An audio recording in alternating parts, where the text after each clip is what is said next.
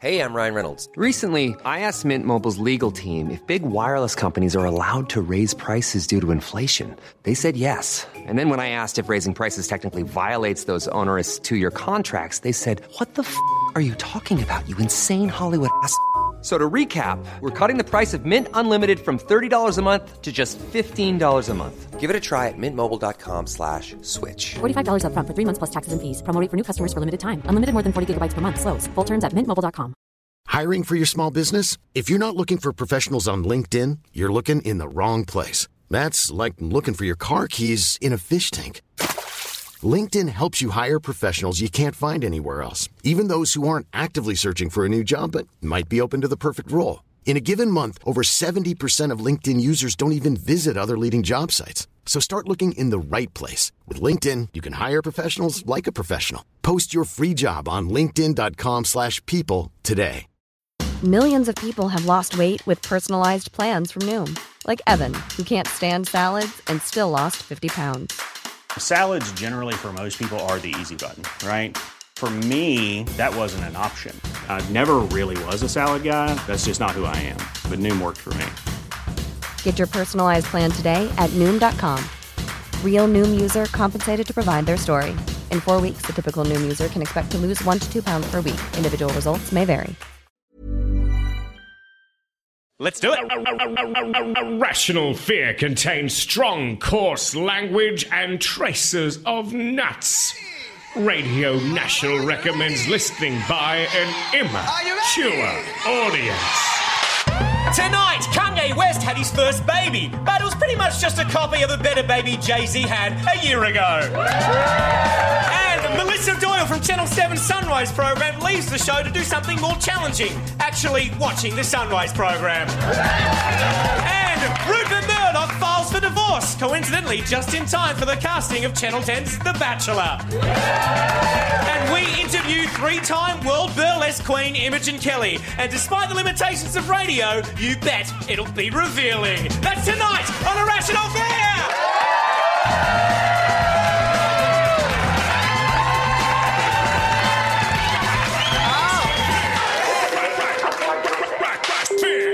Excellent. Hi, I'm your host, Dan Ellick, and this is Irrational Fear, the show that's probably better off hosted by Bob Hawke. Let's face it, he'd do a better job of most things, wouldn't he? Later on, I'll be meandering through the mountain of misogyny that was this week in news. But before that, please welcome our fearmongers for tonight. Lewis Hubber, Clive Palmer's laptop went missing. What happened next? Well, nothing yet, Dan, and that's why I think we need to be worried, because there's nothing more dangerous than a Palmer in wait. Heath Franklin, do bigots need new slogans? Yes, that's why I've started my new Slogans for Bogans initiative. You can find some literature on a public bus.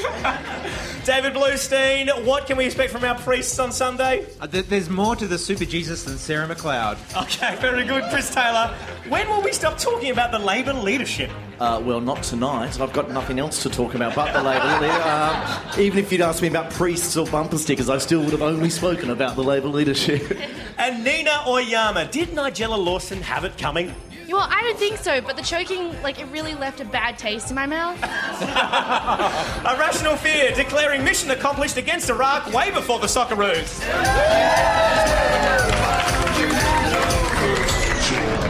Your fear is rational. But first, what a week to be a man. Hey guys, we've done it. We have successfully shown ourselves to be the unfairer sex. All over your face, women. Yeah! And it feels so bad. Now, if you were unwittingly born with 2 X chromosomes, then give yourselves a congratulatory pat on the head, but not in a patronising way. I just want to make sure that's absolutely clear. Because well done, because we have all survived the Misogylips 2013. Yes. Lips.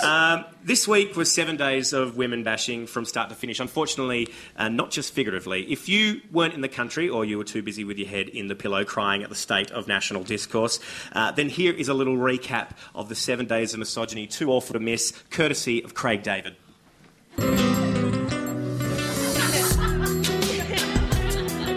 Yeah. What? Read an offensive menu on a Monday. Got told to shut up on public on a Tuesday. Denigrated by the army on Wednesday. Watch the footy show on TV on Thursday. Howard Sadler disrespected on Friday. The Piers Ackerman Saturday and Sunday. Footballers charged for rape on a Monday. Nigella Lawson choked on Tuesday. And so on and so on. Okay, a week misogyny. a week of misogyny is kind of putting it lightly. It was more like an extended festival of misogyny. So, how did Misogynapalooza come about? I hear you're asking. Well, no one knows. It's a bit of a mystery. Some media pundits believe that men were provoked by Julia's blue tie jibe. When will you women learn? Never make fun of our cravats. And look, my brain exploded this week. I want to believe that this kind of stuff doesn't happen, or at least in my crazy dream world, it's not as concentrated. You know, marginalisation of women should happen over decades, not days. It's crazy. I think the most obvious explanation is that this is The Purge, not too dissimilar to the feature film of the same name. This week, anyone could be as sexist as you like and get away with it, but not if you're a member of the Defence Force. In fact, the only reprieve from Misogynapalooza was the astonishing performance by Lieutenant General David Morrison in a video addressing the denigrating actions of a group of male soldiers who call themselves the Jedi Council because that's probably the only way they can get some, by using the Force. Those who think that it is okay to behave in a way that demeans or exploits their colleagues have no place in this army. If that does not suit you, then get out. You may find another employer where your attitude and behaviour is acceptable, but I doubt it. Okay, so David Morrison clearly hasn't heard of 2GB, the NRL, or the Navy. Really. The sad truth is that there are still massive gaps when it comes to gender equality in Australia. Now, Nina Oyama, as the only woman on this panel, what are some of the major problems in equality that women are facing day to day?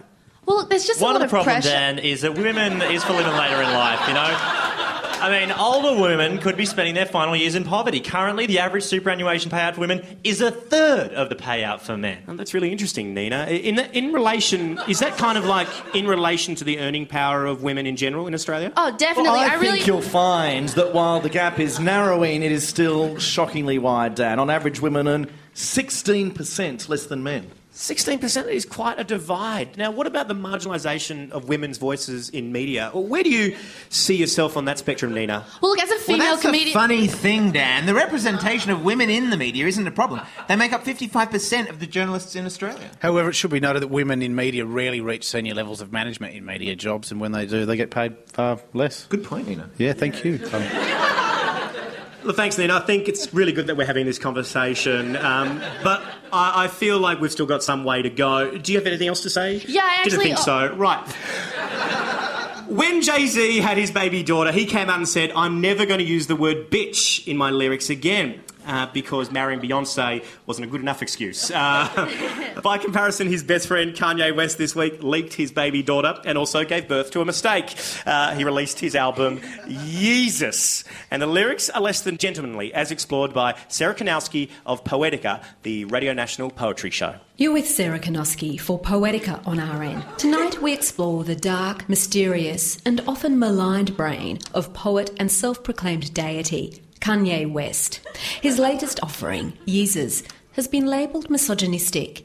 Here's a sample and you can decide for yourself. New slaves.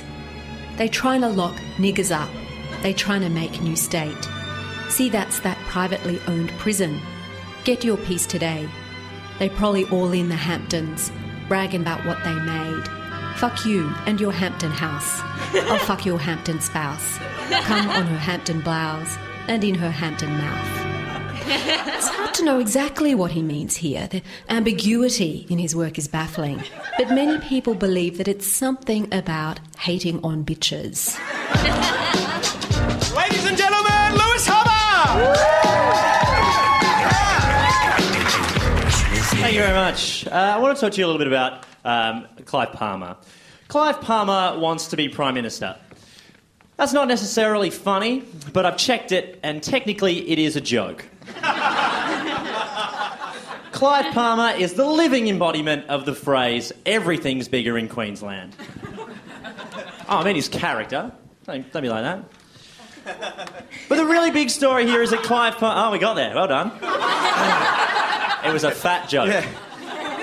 Because we didn't see that coming in the Clive Palmer piece. I thought I'd get it out of the way early. The really big story this week is that Clive Palmer says he was hacked. Yes, hacked. Although it turns out that Clive Palmer's idea of hacking actually means someone broke in and stole his laptop. That's hacking old school. And the security breaches didn't end there. Faxes he'd been sending to his lawyers were also copied to a secret fax number. A secret fax number. I wonder if they were secretly being sent to 1991 when the last fax machine was used. Yes, Clive's secret plans were hacked. And of course, Clive was disappointed. But his response to the theft was, unfortunately, this kind of thing is the price you pay for living in a democracy. What do you reckon Clive thinks living in a democracy means? Because if he wants to be PM, it's not great that his understanding of a democracy is a place where your shit gets stolen. He's confusing democracy with anarchy. What are your policies, Clive? Well, I'm for democracy, so I hope to disrupt the hierarchical system of governance, point my middle finger to the flag, and burn the corrupt halls of power to the ground. Vote Palmer! But the really disturbing thing about the hacking is that Clive has secret information that he's concerned about the public hearing. This is a man who is very open about a wide variety of insane plans. If Clive Palmer is relaxed about telling you that he wants to build Titanic 2, can you even begin to imagine the kind of mental ideas he doesn't think you're ready to hear? The Hindenburg 2? A second Black Plague? Another series of Celebrity Splash? To understand how afraid we need to be of Clive's secrets, we need to have a look at the stuff he's totally happy to say out loud. Two of his projects outside of politics are building a kind of Jurassic Park and, as I mentioned, relaunching the Titanic. When most people watch Titanic or Jurassic Park, they recognise them as films about hubris and the dangers of megalomaniacal men going too far. Nope, not Clive. Rather than see the obvious similarities, Clive watches movies where everyone dies at the end and thinks, how can I recreate that terrific success? I have a lot of money. I want to invest it in a range of humorous disasters. Last week, Clive said he couldn't be corrupted because he was already too rich. Yeah. I think we can look to incorruptible billionaire rulers like Silvio Berlusconi and breathe a sigh of relief. Clive's political party was called Australia United Party, which made sense because he wanted to bring Australia together. But now it's changed to Palmer United Party, suggesting the goal of the party is to bring together all the individual pieces of Clive Palmer. Can you imagine if the Clive Palmer we see before us is in fact just one piece of the larger Clive Palmer? And when all the Palmers assemble, it will form some sort of super Palmer. It'd take 3 regular-sized Palmers just to make up the super Palmer's chin. Yeah, fat joke, well done. We're learning. The last United anything that Clive ran was the Gold Coast United soccer team, which went under in 2012. Paired with the Titanic, Clive does seem to have a thing for stuff that goes under. In fact, Clive has even endorsed an old Gold Coast United goalkeeper for the Senate, and he's promised to have even more high-profile candidates in the future. Even more high-profile than the goalkeeper of a bankrupt Gold Coast soccer team that played in a league that doesn't exist anymore? But how? Clive's idea of celebrity is as exciting as the people who pick contestants on Celebrity Apprentice. It won't even be like watching Where Are They Now? It'll be like watching Who the Fuck Were They Ever? So what else do we know about Clive? He invests heavily in nickel. Nickel, of course, can be used for a variety of things. Making stainless steel, if you add it to glass, it makes it go green. But it's also used to make coins. Clive Palmer is digging up his own money, right out of the ground. All this time we were looking for a money tree. Turns out money grows more like a potato.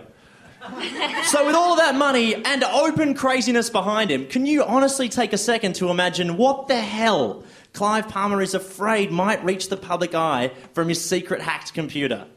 There's the chance that it's the craziest thing of all, not mind control or a nuclear holocaust, but sensible policy. Because some people say we shouldn't be too hard on Clive. After all, he was made a National Living Treasure in 2012. But before you get too carried away with the National Treasure idea, that honour also belongs to Gay Waterhouse, breeder of horses and gambling enablers, as well as Rolf Harris. So it's not perfect. But as Clive Palmer's party saying goes, together we can achieve the extraordinary. And with national politics as it is right now, mediocrity would do. And I think it's good to set the bar low, because it's probably been a while since Clive's jumped over anything.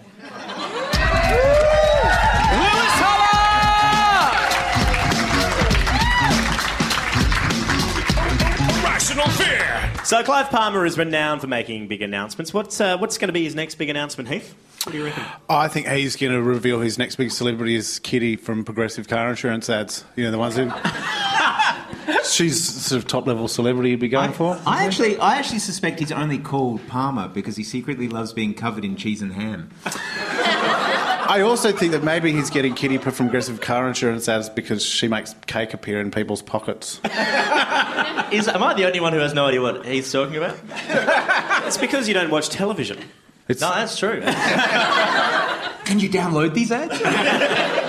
Chris, what do you think?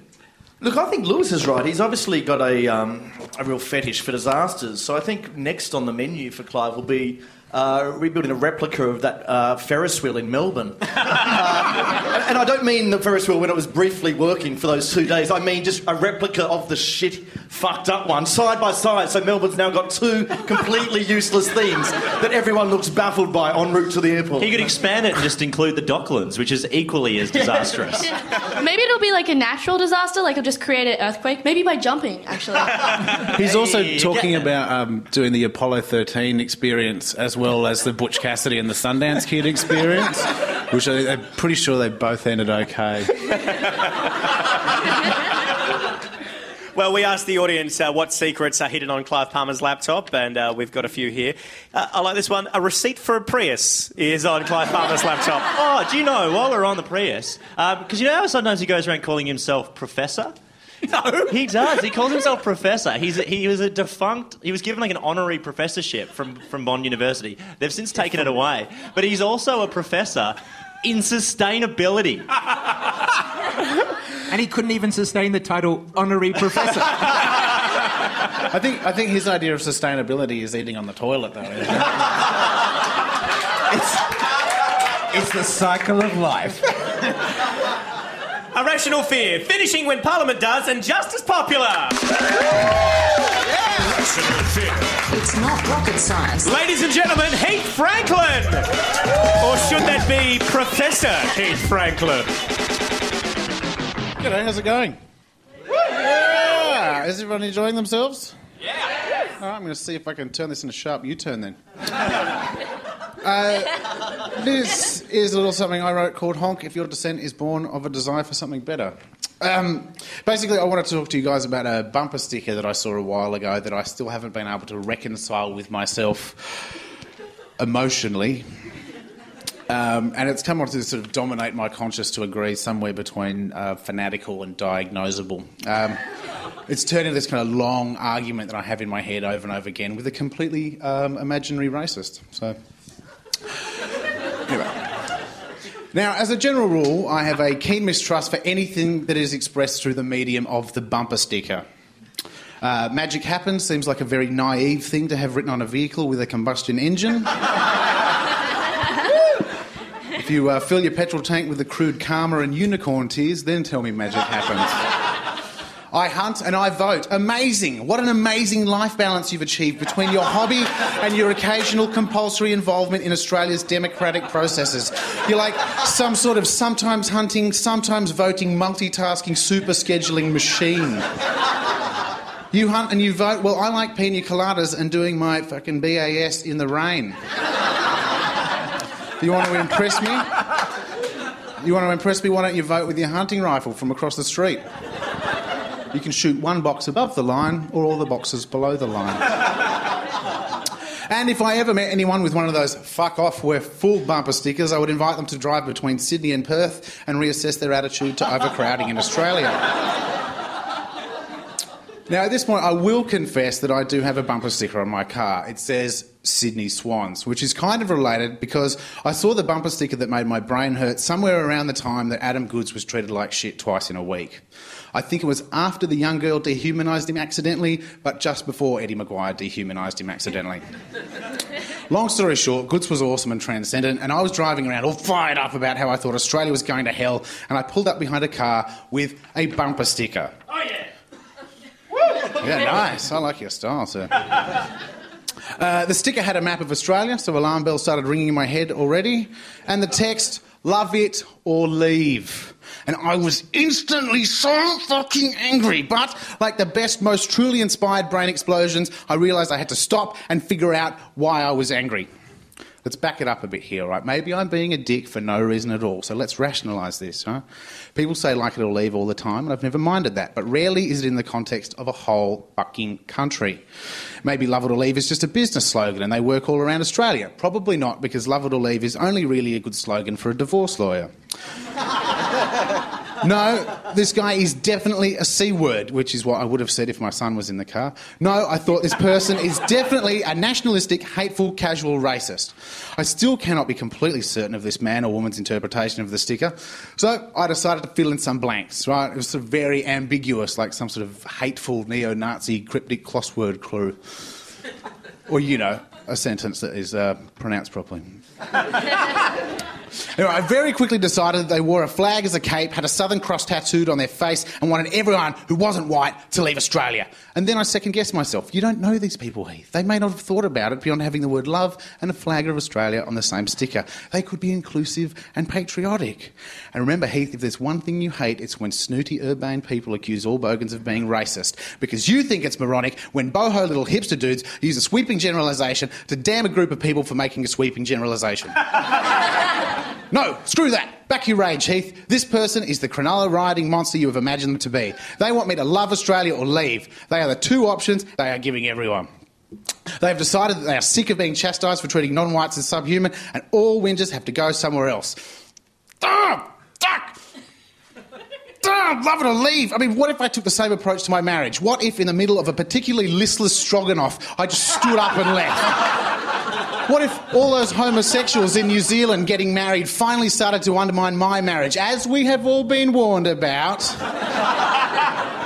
and I don't love it anymore? I thought that if you loved something, you were supposed to work at it and fight for it and challenge it to become better and stronger. What if I looked at my son putting bread into the Blu-ray player with a crayon up his nose, right? Decided I wasn't a fan of that and just left. Shouldn't I explain to him that crayons don't belong in noses and that Blu-ray is an exciting new format for home theatre to be respected and not fed like a goat? At the moment, Australia is on its way to an election between Jay Giller and Tabbert, and I can safely say that neither of them represent me. We know that Hunty Votey Man is out there somewhere, eagerly awaiting his chance to vote. So, should I leave him to it, or do I get to throw in my 2 cents worth? Side note, polls show that Australia wants Turnbull v Rudd, but we've got Jay Giller v Tabbert. Don't you just love that? Well, you don't have a choice. And what about refugees? They haven't even had a chance to love it here. I assume that bumper sticker person doesn't like refugees. I mean, they want to love it here, but they don't even have the option of leaving because they haven't given them the option of arriving. What if they're here because they saw a sticker with a map of Afghanistan that said love it or leave, and they decided they didn't want to get killed in the streets and came here? In fact, what if I decide I don't love it here and pack up my family on a boat to America, but they don't let me in? Now, all of a sudden, I realise that while I didn't think I loved it here, I certainly didn't hate it as much as being in an offshore processing centre while my child dies from dysentery. What then, sticker man? Woo! Yeah! What about Australia's obsession with OH&S? I had a 60-minute safety induction last week to an office. The general vibe of it was death is still bad and not hurting yourself is still good. What is wrong with us that basic self-preservation skills need to be reinforced when we start a new job? Welcome to your first day. P.S. You haven't been absolved of your responsibility to keep your face out of the paper shredder. What about all the hate-filled nationalistic wankers like this bumper sticker guy that keep ringing up radio stations to tell Adam Goodes was overreacting when he was publicly vilified twice in a week during Indigenous round of the AFL? Am I supposed to love the fact that for some reason in Australia the perpetrators of racism get to define their offence now? Like if someone glassed me in the face and when they were arrested they simply said, no, that wasn't a glassing to the face, and that was the end of it? No, I think that glassing is a very Australian thing too, actually, now that I think about it, right? Am I supposed to love that as well? Now, I do have the good fortune to spend a lot of time in New Zealand, so I know that Australia is great, but I have a lot of context of how much better we could be. But now, in the face of this ultimatum delivered by a sticker on a car, I feel like maybe I should take all the things I don't love about Australia and leave. Maybe the sticker is an ad for New Zealand after all. Pack up my dislike for glassing, apathy-inducing politicians, the idea that Aussies are entitled to do a bit of racism every now and then, television that celebrates mediocrity, OH&S laws designed for 6-foot-tall toddlers, and jump back to the next boat out of here. In fact, now that I think about it, it's malignant hate-mongering bumper sticker jockeys like you that I really hate about Australia. And if I think about it some more, it seems like you're the one having a passive-aggressive whinge about the place. You brought this whole thing up with your silly little bumper sticker of discontent. You're mad. So why don't you leave? Or do you love people who don't love it should leave? Doesn't that mean you don't love people who don't love it and don't leave, ergo therefore thusly giving you grounds to leave by your own logic? Maybe I'm overacting, and I'm probably definitely overthinking this. After all, I overthink things all the time. Like the time that guy cut me off in traffic and I went to abuse him, and then when I pulled up next to him at the lights, I noticed he was African, and then spent 2 minutes deciding it would be racist not to tell him his driving sucks. Maybe someone put this sticker on the person's car as a joke, the way I used to put Jesus stickers on all the hotted-up mag-wheel boy racer cars at the shops when I was a kid. Anyway, I'm still not sure who the arsehole is in this fleeting hypothetical non-exchange, but the only outcome I have safely managed to reach is, in the 2 minutes I sat behind this bumper sticker at the lights, I had applied more logic to the phrase, love it or leave, than this guy probably ever will. And he was the one who decided to let it represent him in traffic. But maybe, just maybe, in the same way America doesn't think it has a problem with guns, Australia's completely ignorant to how mainstream it's become to treat someone like shit because of where they come from, not what they have done or hope to do. Ladies and gentlemen, Heath Franklin!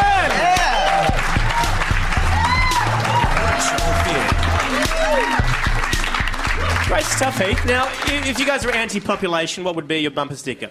I like the idea of a bumper sticker that says "fuck off, I'm full," because I'm pro-immigration but anti-cannibal. Or just one that says, like, have abortions, lots of abortions. Yeah. That's too dark. Get it out of your system, literally. Irrational fear. Love it or complain to the ABC. Here on Poetica on RN, it's part 2 of Kanye West's Yeezers. Hold my liquor. Bitch, I'm back out my coma, waking up on your sofa, when I park my Range Rover, slightly scratch your Corolla. Okay, I smashed your Corolla. I'm hanging on a hangover. 5 years we been over. Ask me why I came over. One more hit and I can own ya. One more fuck and I can own ya. Kanye West. Sure, he says it best, eloquent if anything. Ladies and gentlemen, David Belushi! Friends, I'd like to talk to you tonight about a man. More than a man, he's a prophet, whose immortal message of love and sacrifice takes a good book and turns it into a shit film. That man, of course, is Zack Snyder. Now, Zack Snyder has directed the new Superman film, Man of Steel. And don't worry about spoilers, I haven't actually seen it yet, although that's never actually stopped anyone criticising something on religious grounds before. More importantly, I can't spoil Man of Steel because, based on what I'm about to tell you, it sounds like Zack Snyder already has. If the name Zack Snyder sounds vaguely familiar, that's because he made 300. You know, the peck-jiggling masterpiece that combined the sexual politics of Corey Bernardi with the race relations of Hey Hey It's Saturday. And had every NRA fan and his steroid-loving dog shouting, "This is Sparta!" before kicking an unsuspecting Iranian into a hole called Guantanamo Bay. Now, this might surprise you, but Man of Steel is an intentionally Christian film, right? This Superman film that's about to come out. The script makes liberal use of Jesus imagery. It was even test screened to Christian pastors. And Warner Brothers actually commissioned nine pages of sermon briefing notes, this is totally true, called Jesus, the Original Superhero. I'm pretty sure he's not. Like, by the way, I used to work in a comic shop, and depending on your frame of reference, the original superhero is either Superman himself, Gilgamesh, or Captain Caveman. And these sermon notes are designed to help religious leaders talk to their congregations about the healing powers of a radical, muscular Jesus, while, and I quote, showing the Man of Steel trailer during their Sunday morning sermon. Because if there's one thing the church really needs to bring in the kids, it's pop-up ads. It's almost as if Warner Brothers went, you know that bit in the Bible where Jesus gets angry at the moneymakers in the temple and flips over all the tables? Let's base a whole movie on that moment and make money off it in the temple. So, in Zack Snyder's film, Superman's age is given as 33, the same age as Jesus when he died at the end of the novel. And in this film, unlike the other Kryptonians who are cloned, Superman is the product of a miracle birth and is sent to Earth by his heavenly bearded father to be like a god to them, where he's sold out by the humans to the Kryptonians, all of whom seem to wear Roman-shaped helmets, despite the fact they're super-powered muscle men from outer space who can shoot laser beams from their eyes, making helmets completely redundant. When he's cast down by General Zod, the bad guy, he puts his arms out in the shape of a crucifix, and although he can't actually turn water into wine, his dad is played by Russell Crowe, who has turned a fair amount of it back into water, thanks to the magic of the renal system. Oh, and the bad guy is a Kryptonian scientist who is really into evolution and climate change, but that's not important right now. It makes financial sense for Warner Brothers to chase the Christian dollar. Yeah, the Christian film industry is huge. It's a multi-billion-dollar industry and very lucrative. Significantly more lucrative than the Christian Slater film industry, whose most recent film, Playback, from 2012, grossed $264 in ticket sales. Not $264,000, $264. Making Playback the most ironic title ever. That's about how much we gross, actually. So I understand why Warner Brothers wants Superman to be Jesus, but I'm sorry, Christians, Superman is ours. Right? Superman is one of the holy books of my people. It's an immigrant fantasy by two American Jews about a dark-haired klutz in glasses with a Hebrew name, Kal-El, who moves to America in 1939 to escape the destruction of his homeland. Right? This is a man with such bad allergies that his major weakness is kryptonite, which if he still lived on Krypton would be literally everywhere. A man who saves the day not by turning the other cheek, by punching the shit out of walls. And we all know what happens when muscular Christians start punching the shit out of walls. It isn't pretty, and it's probably going to be our next Prime Minister. Superman is not a Christian. You can't have him. And you don't need him because you already have so much. You know, you've got Mel Gibson. You've got a very Harold and Kumar Christmas. You've got frickin' Aslan, right? Including the bit in Lion, the Witch and the Wardrobe where Santa Claus turns up to Narnia and gives the kids weapons. Which I forgot was in the original book, but it is, right? Ho, ho, ho, what would you like for Christmas, 8-year-old Lucy? How about a dagger? Santa has a little wet work job for you. So, Warner Brothers, next time you're considering what you're going to do with Zack Snyder's enormous blue cock and that literal Christian dollar winks at you between the labial curtains of the cinema screen, ask yourself, what would Superman do? Dave Bluestein! A rational theatre. Now, corrupting your local priest to spread your own message is a very clever tactic from the movie studios, but is it okay, Lewis Hobber? It is okay. I wish more independent studios were doing it. I would have loved to have seen, like, Train Spotting or something. Just like a priest out there going, choose heroin! A rational fear, now only more slightly secular than Iran. Ladies and gentlemen, Chris Taylor!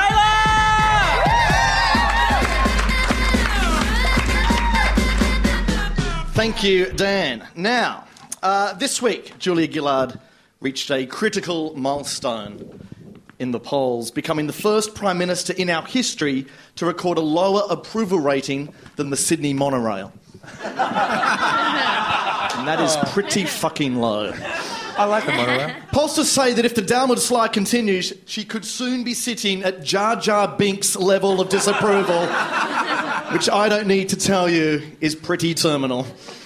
And so the Labor leadership question is once again in play. Gillard's clinging on for now because she still has the support of the Catholic Labor right. But come on, even the Pope stepped down this year and he had the backing of the entire Catholic Church. And he was a Nazi. I mean, those guys don't relinquish power that easily.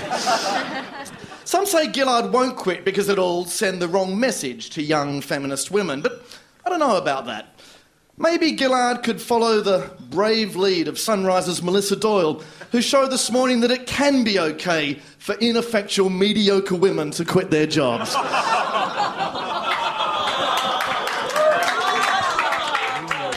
It It is Misogyny Week.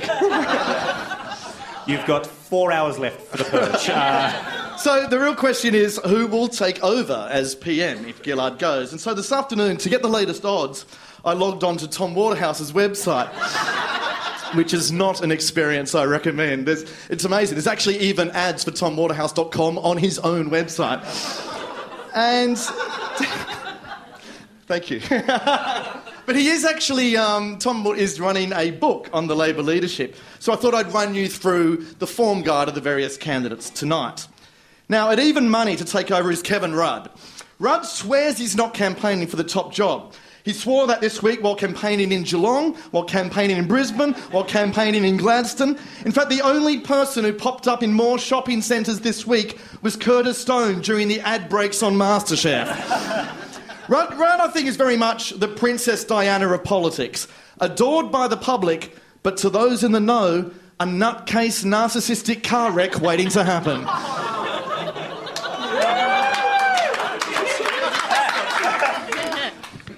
Next at 5 to 1 we have Bill Shorten, a man who must wonder how many more episodes of Q&A he has to go on before people stop referring to him as a faceless man. There's no doubting Shorten's ambition. This is the guy so attracted to power that he married the daughter of the Governor-General, but only because the Governor-General herself was already taken. True story. Now, as one of Labor's key power brokers and plotters, there is a certain concern that if Shorten becomes Prime Minister, he may, by force of habit, try to organise a coup against himself. All right, at 8 to 1, we have Penny Wong. Now, who likes Penny Wong? I genuinely do like Penny Wong, and personally, I'd love for her to be our next PM, if only to see the look on Pauline Hanson's face when Australia gets our first Asian lesbian Prime Minister. Can you imagine the talk back that day? Howard Sattler could finally ask the Prime Minister if her partner's gay, and it wouldn't be that inappropriate. At 15 to 1, looking outside the square, Wendy Deng. Now, I actually think Wendy Deng would make a great politician. She's certainly had a lot of practice pretending to look concerned at parliamentary inquiries. And who better to oversee our resources boom than the world's biggest gold digger? Welcome back to Misogyny Week. At 40 to 1, it's the Dalai Lama. Seriously, he spends so much time in Australia these days, he may as well be our Prime Minister. And by failing to find any of Karl Stefanovic's jokes funny, he already has a great deal in common with most Australians. And at 100 to 1, but shortening by the day, it's Black Caviar. Now, hear me out on this. It's not actually as crazy as it sounds. 100 to 1? She occupies a unique place in this country because she's the one female in Australia that no one seems to have a problem with. Seriously, she's the only woman that even rugby league players can respect. Sure, she has political limitations. Being black won't play well in Western Sydney. And her inability to talk could potentially be a problem in TV interviews, although it hasn't held Tony Abbott back.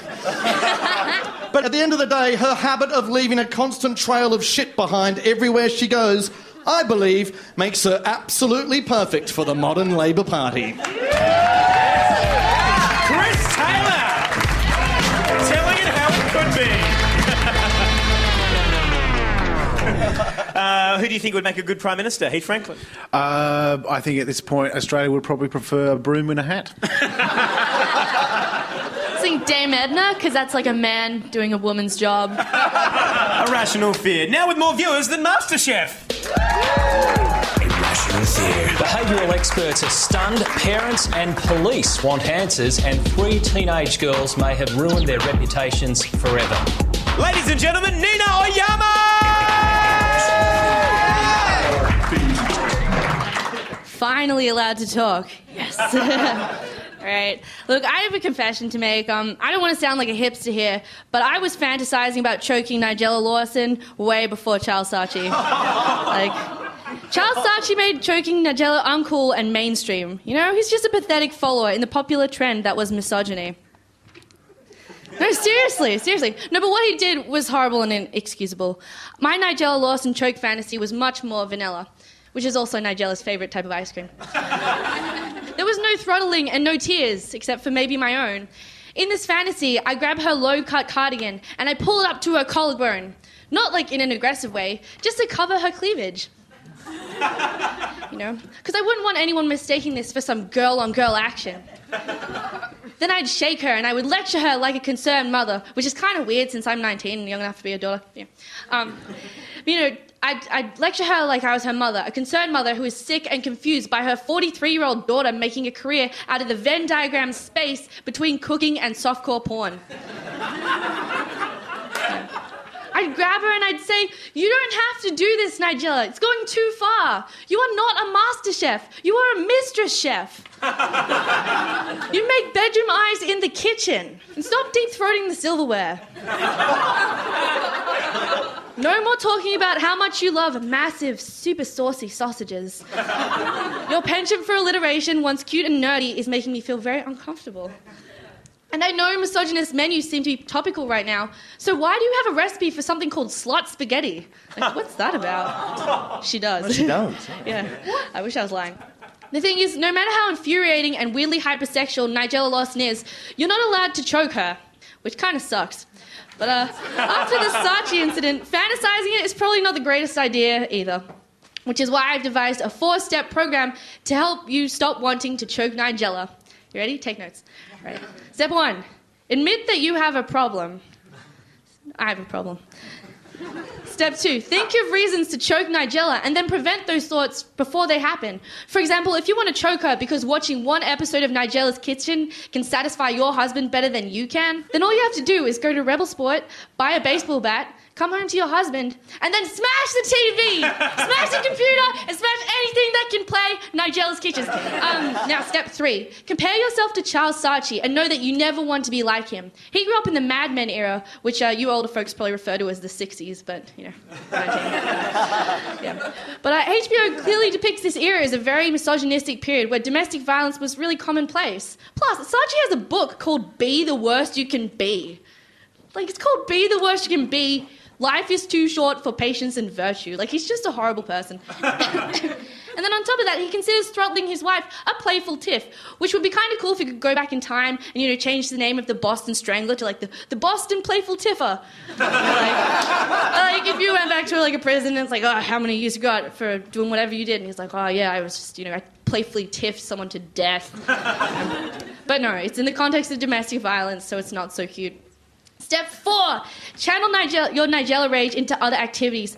Popular activities include imagine choking another celebrity chef. I suggest Gordon Ramsay, very hateable. And if all else fails, you can just masturbate furiously. Alternatively, disregard all steps and see a therapist. And if you can't afford therapy, then get on stage and talk about it on Radio National. Thanks, guys. Nina Yala!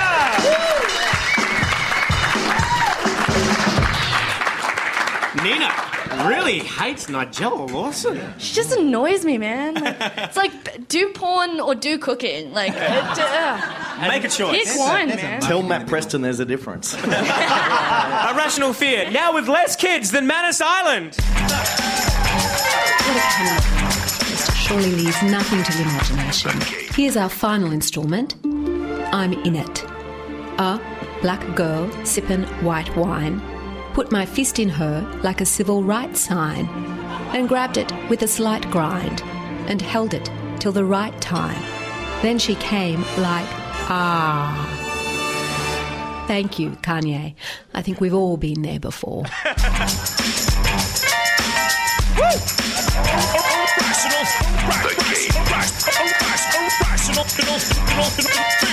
Playing to survive. When our next guest was a 17-year-old punk, she found herself hungry one day and decided to start stripping as a way to make ends meet.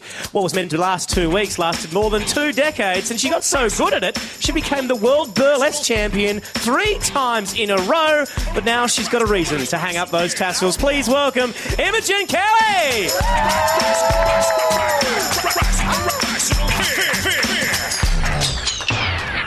Now, Imogen, welcome to the show. Welcome to A Rational Fear. Thank you. Thank you for having me. You're welcome. Thanks for coming and joining in this this crazy caravan of fun. Yeah, it's been great fun. Now, for people who don't know what burlesque is, what is the art form? How would you describe it? Well, it depends on who you're watching, really. For me, it's satirical comedy. It's a feminist performance art form. For me, it's about an expression of sensuality, which when I started was completely taboo in society. But for many women performing it, it's just about getting up and I don't know, challenging ideas of the body beautiful. There's often women that aren't allowed to feel beautiful in their lives, so they take the stages. They're usually women that don't fit in. And boys, a lot of boys joining us now too. So. I hear what you're saying. It's stripping, isn't it? That's what you're saying. Yeah. It's artistic stripping, burlesque darling. is a little bit like Nigella, except at the end of it, you've ruined the cake. Well, I actually do an act with a cake, which I'm sure Nigella would love. No, how did you come about how did you kind of land into the burlesque world? How did you kind of get into that world? Oh gosh, it just sort of sprung up out of nowhere. It just sort of bubbled up. But meanwhile, myself and a group of other feminist performance artists we've been going for a long time, and then we just got absorbed into the world of burlesque. I was hanging out with a friend of mine yesterday, and he was telling me that the reason why you are the best in the world at burlesque is that you tell a story when you do your art form, whereas a lot of the other girls, for them, it's just getting their gear off. But he was just like, that's the reason why she's the best. Not many people go to that effort to actually tell a story. No, well, it was quite a while ago I realised I can say anything I want with this art form. It's because people, if you give it that light, humorous touch, you can get away with anything. I've reenacted Lady Diana's car crash. I've been Jackie Kennedy. So you and Chris Taylor have a lot in common. And people, okay, I get a couple of very successful walkouts when I do that kind of stuff, and I think that's an achievement. But generally, people really love it because you're saying something that needs to be said. Which part of the body is Lady Di when you reenact that? Yeah, all of me. The whole, yeah. All of me. Yeah, who do I do? When I do Liza Minnelli, it's a very explicit act. Is it? Yes, it is. I do Don't Cry Out Loud, but I was pregnant when I was doing that act, and it was my labia that was singing it. Does your unborn child get royalties or a cut of the door? Just don't let her hear that, okay? I don't want to get into 21 and go, okay, Mum, time to pay up. You've just come back from overseas. Why were you overseas? I went back to Las Vegas to give my crown to the next queen. Every year in Las Vegas, they have the competition and they crown the next reigning queen of burlesque. And it's the old girls and former queens that will be judging you. So you're up there in front of the real deal old school strippers, and they're hard to impress. What's it like kind of passing that crown to someone new? What's that feeling? For me, it was a relief. I was really ready to give it to somebody else. And it's such a great opportunity to give somebody, and that we actually have a queen of burlesque in the world is something great, because it's something the whole industry, which is generally, it is women, as I've said, someone to look up to aspire to being, but also the entertainment industry doesn't yet celebrate burlesque as a proper art form. This is the thing about the burlesque industry, is that we celebrate women that don't belong, and that includes women that are oversized. It includes women that, for instance, might not be white, or transsexuals, or you name it. And yeah, the 80-year-olds, we just scream the house down for those women. And oversized women too. So if mining doesn't work out for Gina Reinhardt. Right. But you're about to head through an extremely interesting period. Tell me about the history of cancer in your family. So my family, I'm the third generation of women to be dealing with breast cancer. My mother was the first to die of it, and she was only 38, and that was in 1981. And then I discovered my grandmother had it only because I was hanging up her laundry on the line, and I saw her bra, and it had that little pocket that women, before we could do reconstructions, they had a little prosthetic boob they could stick in there. It was like a little sandbag. And I went, my grandmother's had it. And that's when I realised, this is going to be a problem for me one day. And then shortly after that, my maternal aunt also died at the age of 42. And my grandmother had it at 55. So, she lived to be an old woman, but the rest of us don't live very long in my family. Wow. And so you're about to, at the end of next month, you're about to go through a double mastectomy. have you been tested? Like, why is this? Why are you going to be going through that process? I made the decision very early on. Actually, when I found my grandmother's bra, I went, I'm not just grown tits, so I was pretty horrified. I was like, oh no, these things are going to kill me. How old were you then? I was 14. Wow. So I'd probably, I don't know, maybe it has a lot to do with why I flash them all the time. I was like, get it while you can, folks, because I'm not going to be around forever. For a limited time only. But, I made the decision then, and I've waited and waited and waited for a better option to be available than a double mastectomy. I'm 41 now. A triple mastectomy would be really... that'd be spectacular. Yeah. But, man, if I had triple, I would not be stripping in Vegas. I'd be like, celebrity. Anyway, but I would have made a lot more money than I have. Let's put it that way. But, yeah, the mastectomy is still the best option for me. And even though my aunt had the genetic testing, I became very suspect about the research companies at that point because they wouldn't test me unless I had cancer. So they're all sort of waiting for me to get cancer before they'd test me. And That's crazy. It was really awful interview to sit through and to go, please, please, please, almost begging.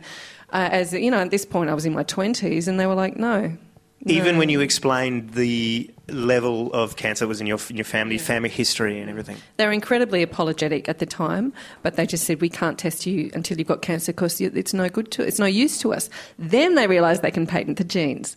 And so they realised, we can make a lot of money out of this genetic testing thing. And then I started getting stalked by genetic testing companies who were like, we want your genes, we want your... And I was just like, no, my aunt has bbeen tested and we don't have BRCA1, BRCA2. Hence their interest in me because... Now I think there's about 5 more genes they've found that can leave you with a predisposition to have cancer.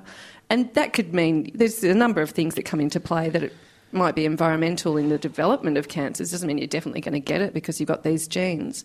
But I just went, I've run out of time, folks. I can't wait till you release this information to the public. It's such a big decision to make when you know for certain you don't have BRCA1 and BRCA2. Many people would think that's a decision made with a heart, not with a head. How do you kind of reconcile that? Not at all. I mean, there was a time when we thought the world was flat. I mean, it's sort of like we only know as much as we know now. And as I said, we're making new discoveries all the time.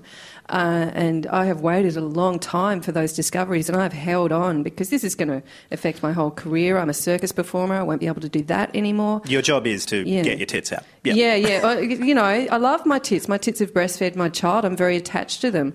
I've spent 27 years thinking about it and how am I going to deal with this and what options do I have? And I really don't have that many. I can sit around and wait, but I've done that and I just had a lumpectomy like 2 months ago. That is, it's like, well, I might just do the whole thing and then I don't have to keep going through this process. So what are your plans post-surgery? What's your... What's the big plan for Imogen Kelly? I don't know. I'll see how I feel about my body after the surgery, and if I feel like I will still perform, but whether I continue with burlesque is another question because I do other genres of performance, and burlesque, as I've said, it's great, but it's limited. And I think I'd be quite happy to go back to making films or acting or making theatre or any of those things. There's a lot of options. It's not like I'm a one-trick pony. Then you can play boys as well. Yeah, I was actually thinking I had a plan A, B, C, D. If I kept both breasts and I get this reconstruction is successful, then maybe I'll go back to burlesque. If I lose one tit, I could do sideshow.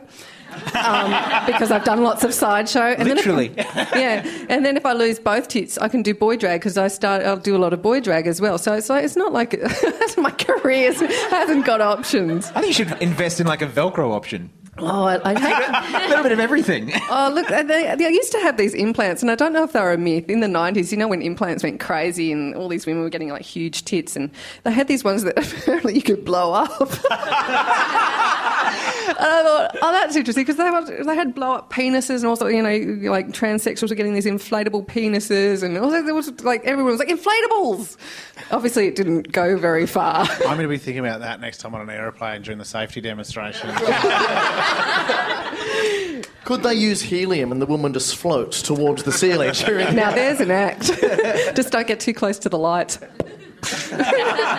Imogen, thank you so much for coming in and sharing your story with us. Please thank Imogen Kelly! Thank you. Now, before we say goodbye, we want to leave you with what you should be scared about next week. Here is Nina Oyama with the top 3 fearsome fears. Jennifer Lopez signs on for a feature film about the Chilean mine disaster. Finally, she'll be able to prove that she's still Jenny under a rock. Following his divorce, Rupert Murdoch asked for privacy, saying, "The last thing I want to see is an exploitative media intruding into someone's personal lives." And after appearing in an ad for Cricket Australia, John Howard will go on to appear to be in ads for P&O, which stands for Putting Kids Overboard. Irrational Fear is produced for Radio National by Dan Elling, Nina Exer, and TJ Tom Loud. This episode is written by Stephen K. Smith, James Colley, Mark Humphries, Cameron James, Robert Howie, Andrew Garrett, Dylan Bean, Alex Gammett, Ewan Elizabeth, Ben O'Brien, Nimrod Tony, Nina Oyama, Hannah Riley, John Lee, Chaz Twemlow. Please thank our panel, Nina, Lewis, Chris, Heath, David, Imogen, Kelly. Please thank Mark Don, Martin Morado, Darren Sanders, Laf Garage, CJ Zen, and our boss, Tony McGregor. Follow us at Irrational Fear on social media. Till next week, remember, there's always something to be scared of!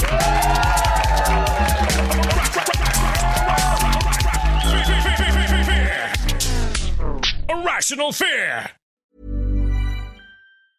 Planning for your next trip? Elevate your travel style with Quince. Quince has all the jet-setting essentials you'll want for your next getaway, like European linen, premium luggage options, buttery soft Italian leather bags, and so much more. And is all priced at 50 to 80% less than similar brands. Plus, Quince only works with factories that use safe and ethical manufacturing practices. Pack your bags with high-quality essentials you'll be wearing for vacations to come with Quince. Go to quince.com/pack for free shipping and 365-day returns. Even when we're on a budget, we still deserve nice things. Quince is a place to scoop up stunning high-end goods for 50 to 80% less than similar brands. They have buttery soft cashmere sweaters starting at $50, luxurious Italian leather bags, and so much more. Plus, Quince only works with factories that use safe, ethical, and responsible manufacturing. Get the high-end goods you'll love without the high price tag with Quince. Go to quince.com/style for free shipping and 365-day returns.